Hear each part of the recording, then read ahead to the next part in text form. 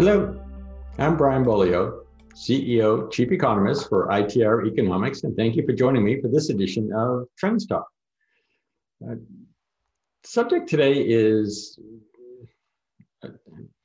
looking in the wrong places. That's how I titled it in my head anyways. People are bombarded every day with an amazing morass of what appears to be data, inputs, headlines, and it can turn your head around and keep you spinning until you don't know which way the economy is going and how you should be planning your business to go with those trends, whether they're up or down or sideways.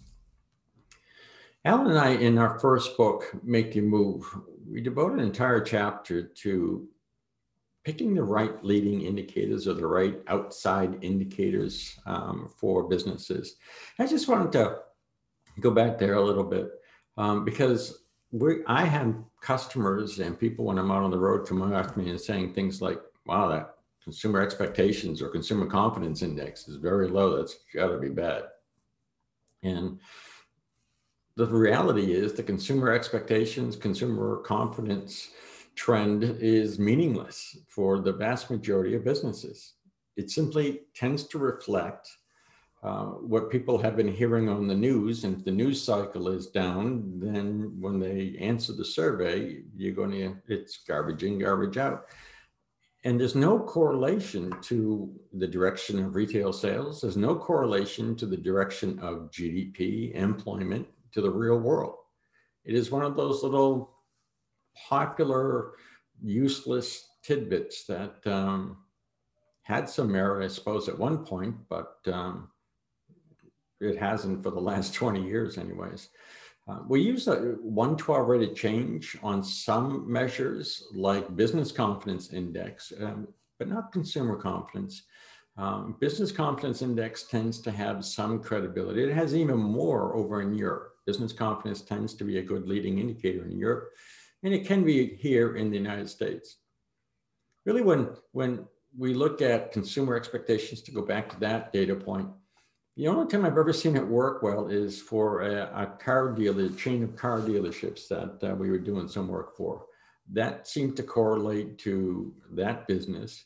But in all the other times we've run analysis of leading indicators, it's come up as a big zero. The same thing is true with the stock market. You hear these gigantic headlines about big numbers, either down or up. Lately, they've been down. What does that got to do with your business? Have you checked? Have you run a comparison of what's going on in the stock market to your sales? I mean, that's something that we do all the time. How are rising interest rates impacting our customers? How are stock market volatility changes, gyrations impacting sales? If it's B2C, probably not a whole lot. Maybe more so B2B, but even then, there usually isn't that strong of a correlation unless the trend has been going on long enough. So I think that the point of this is take a breath. And first thing you should do is ask yourself, is this a trend that really matters?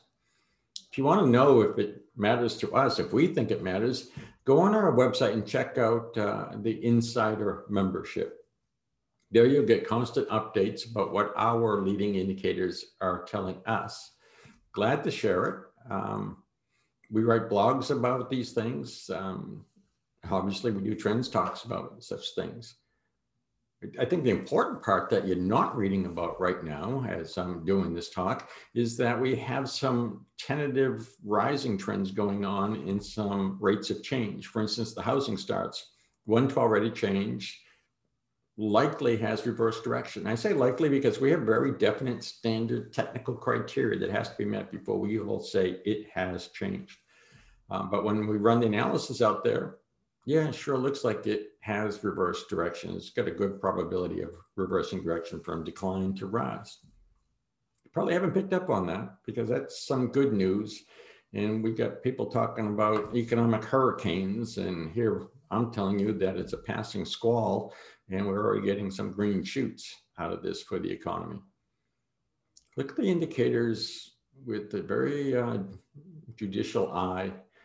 We have a couple of others like China's leading indicator that is turned up in the rates of change. That hasn't made the news either. Look beyond the news. Just check it out on our website. You might find it useful.